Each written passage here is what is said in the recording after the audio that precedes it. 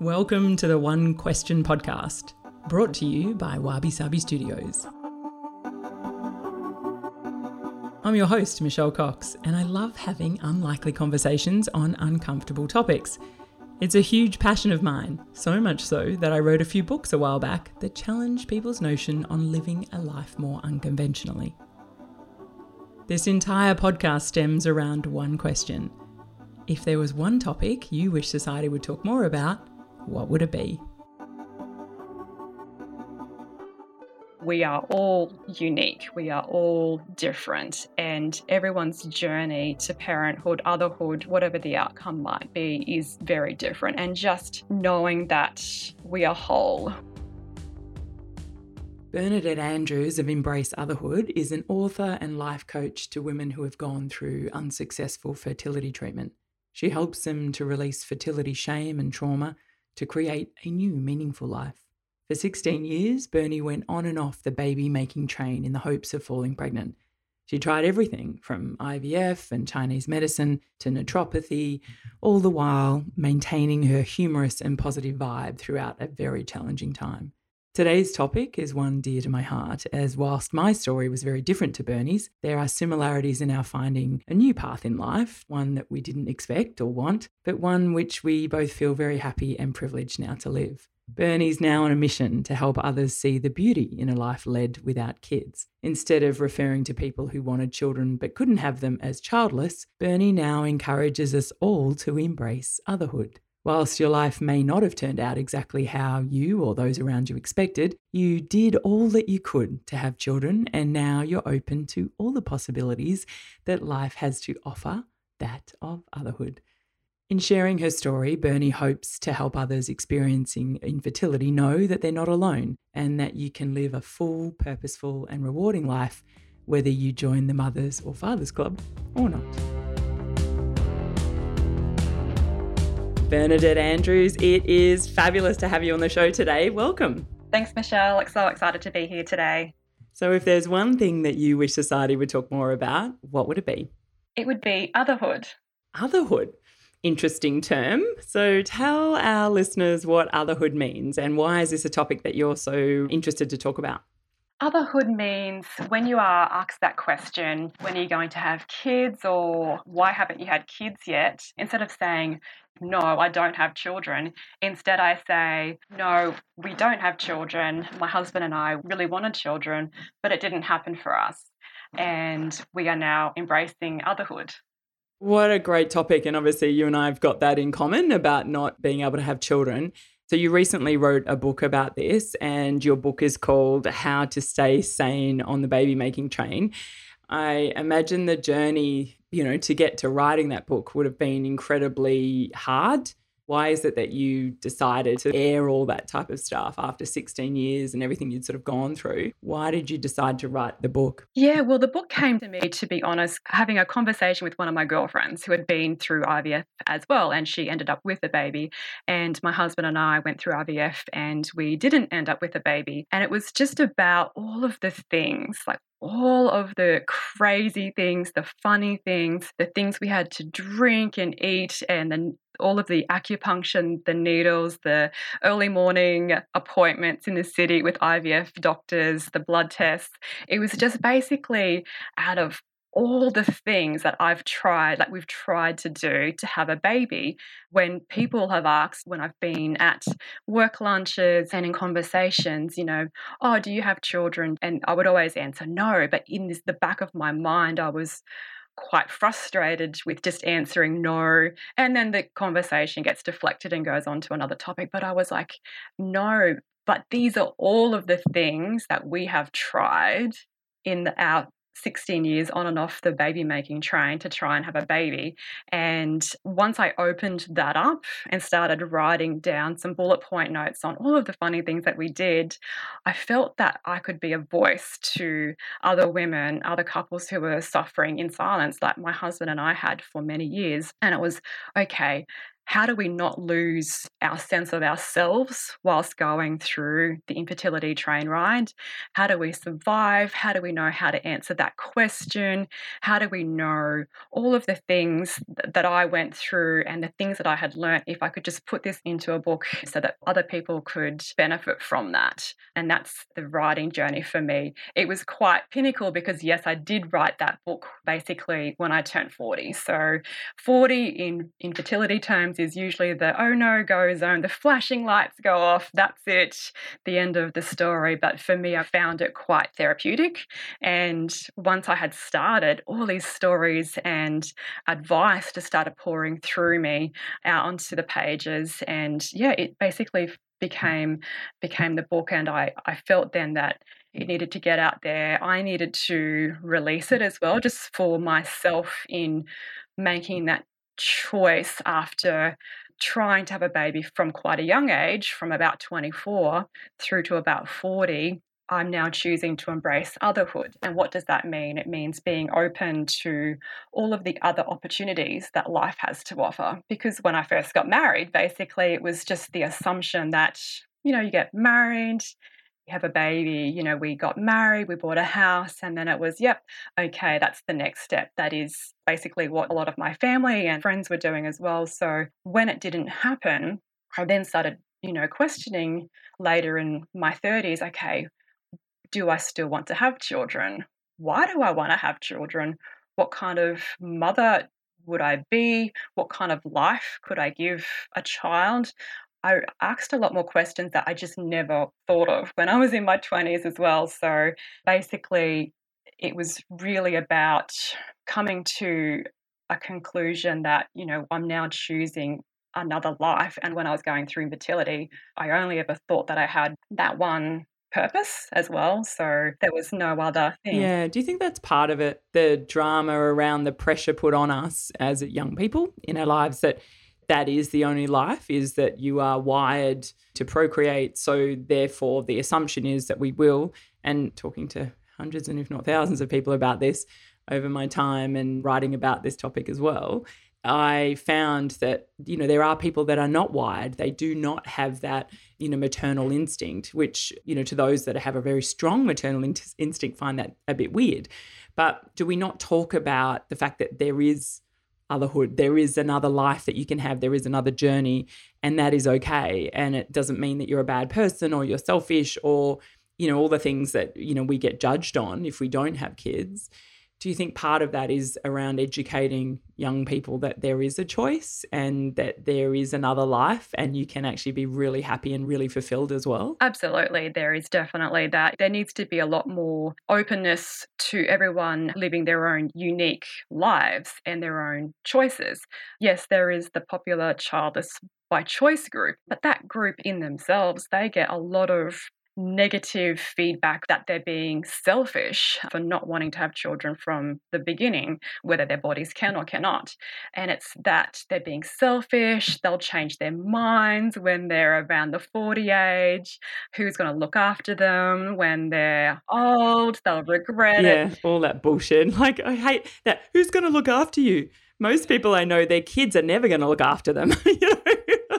It definitely is that. And what I found as well with going through the fertility treatment, you're very much in that cylinder. That is your little bubble. That is all you can see because it kind of comes into every part of your life. All the choices that you're making, should I go on this holiday? Should I buy this house in this suburb near this school or should I not? Does this job have maternity leave? It comes into so many of your daily life, your money, your finances, all of that. And then once that doesn't work, the clinics that I went to anyway, there's no offboarding, if you know what I'm saying. There's no, okay, this hasn't worked. It's basically just keep coming back, we'll try something different. But if that person is actually questioning and feeling that their heart's not in it anymore, there's not much support or openness around, hey, you can live a whole purposeful, meaningful life without having children, even if you wanted children. And this is potentially what it could look like. I'm really excited to get this out, to share this story a lot more, is that, we are whole just as we are. We don't need to have the three children to make us be more of a woman or a man. There's a lot of other opportunities out there for us, and we can look at otherhood in so many ways and help the young adults that are already in our lives as well. Yeah, definitely. And become, mentors and role models and coaches for kids. I've got so many kids in my life and I have more time and patience and, love for them that I can spend time with them and teach them different things that their parents, can't, and they're overwhelmed or they're exhausted, the poor things. So there are different roles that we can all play. And the way I kind of look at it, it's, old school communities where you had a village and everyone had different roles to play. And so my role in a lot of my friends and my families with their kids is different to that of a mother. But, I love it. And I love being surrounded by kids, which is a hard one, I guess. And I'd be interested to know your view about that, about how you coped with that through that 16-year period of which you were going through pretty traumatic experiences. And as you said, it consumes your life. Like every single waking moment of everything that you're doing is around the fact of you and your husband trying to have a kid. So, how did you feel seeing a lot of your mates have children and going to parties for babies and holding other people's kids? Like, talk me through that. Like, how was that experience for you through that time? It's a very much a silent struggle. On the outside, yeah, we're putting on this face, we've got the smile on, we're going to the baby shower or the 1-year birthday party, or we're holding the little baby in hospital and things like that. On the outside, you're happy for your friend, your family, you are. However, on the inside, you don't want to be seen as selfish or I'm not going to visit because I can't deal. I felt like I was not enough, lacking something. Everyone else has got this baby, and especially when you are, pregnant, baby showers and having that baby, it's such a talking point as well.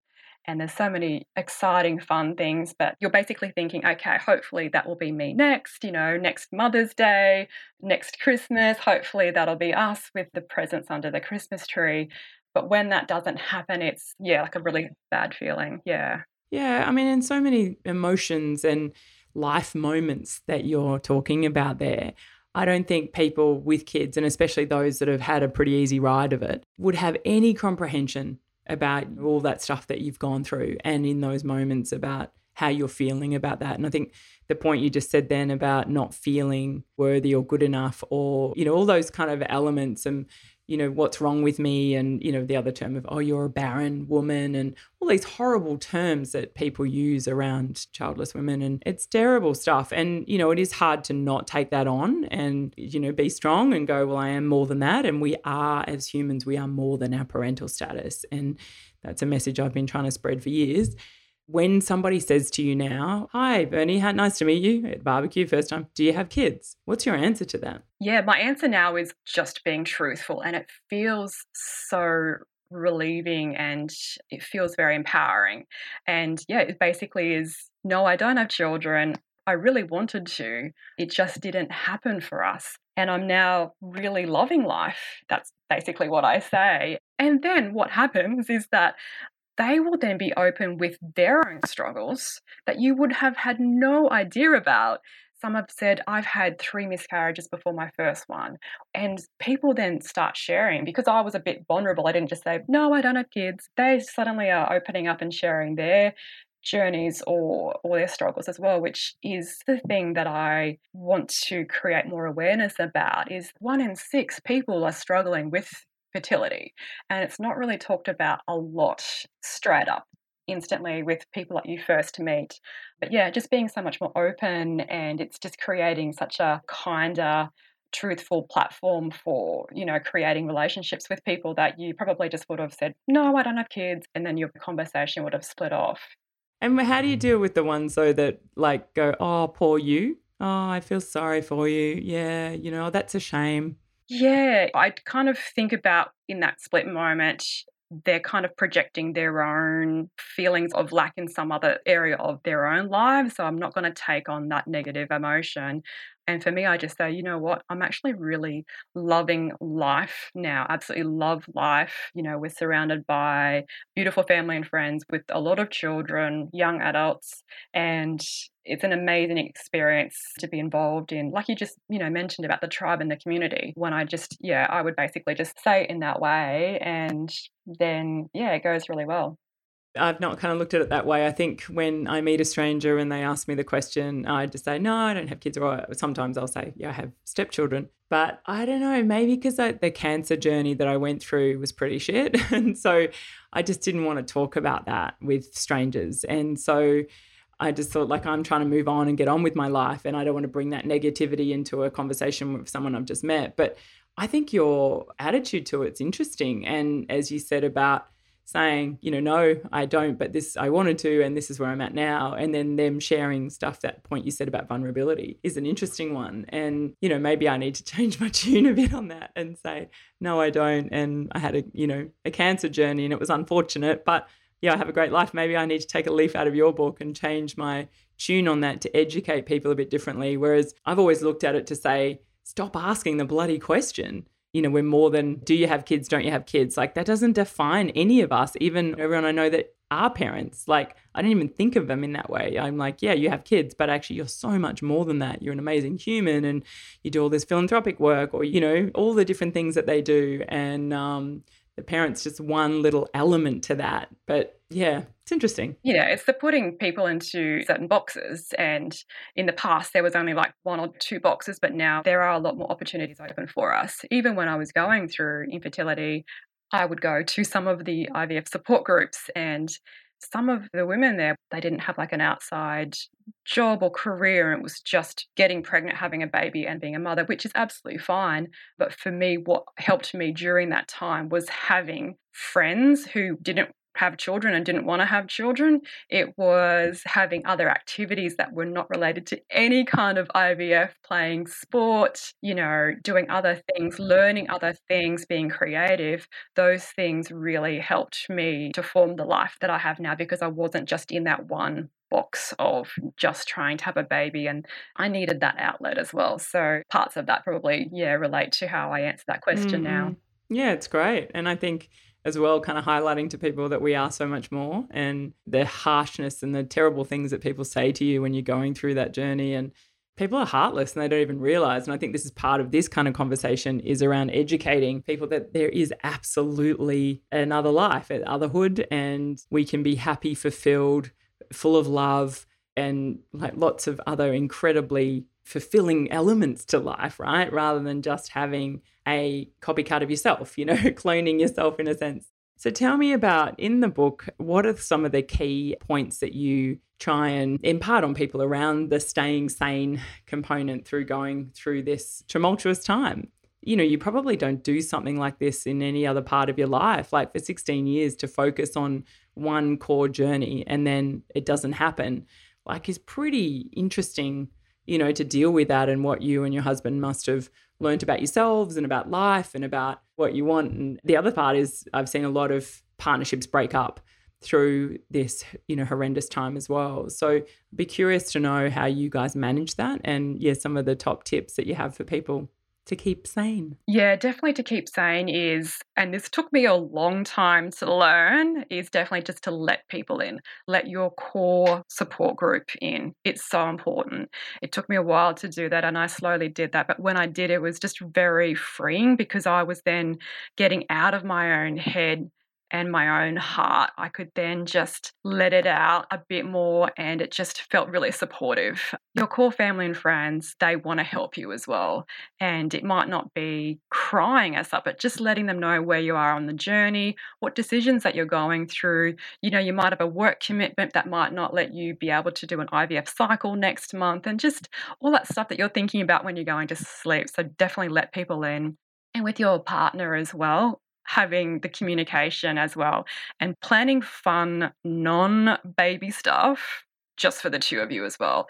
Have some holidays planned or some trips away planned that it's got nothing to do with going through fertility. Just having some of those key things pre-planned, having them to look forward to, is really important for your relationship. And one of the biggest things is comparing yourself as well. That was one of the huge challenges. And I definitely wrote a whole chapter in the book about comparisonitis. So comparing yourself, okay, but I'm married. Okay, yet by this time, and everyone else is getting pregnant, why aren't I? And everyone's now having their second baby. Why aren't I having my first? Why did they fall pregnant when they weren't even trying? Why not me? There is so much comparing. Like, you're always thinking, why is it happening to them and not to me?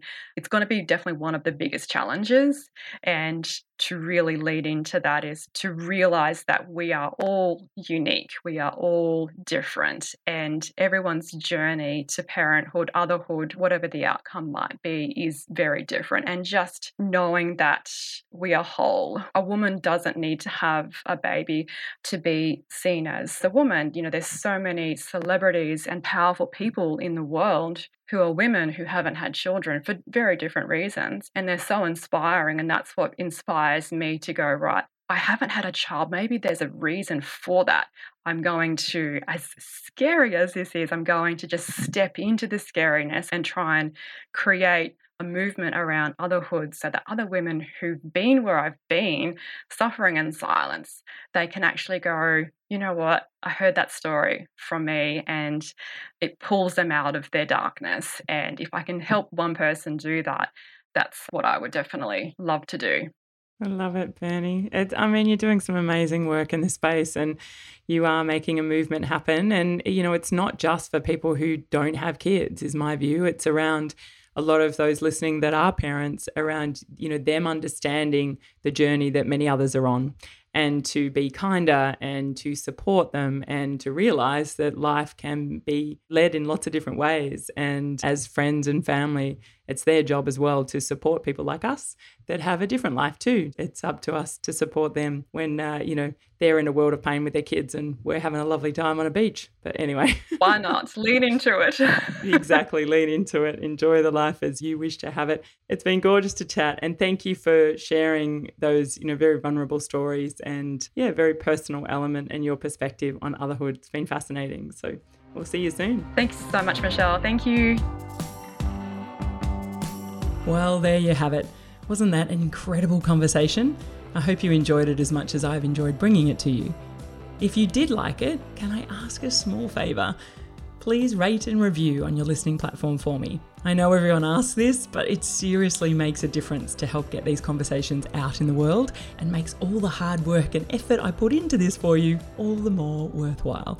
And until next time, if you have one question you'd like to ask me, hit me up on my socials or jump on my website, michellejcox.com.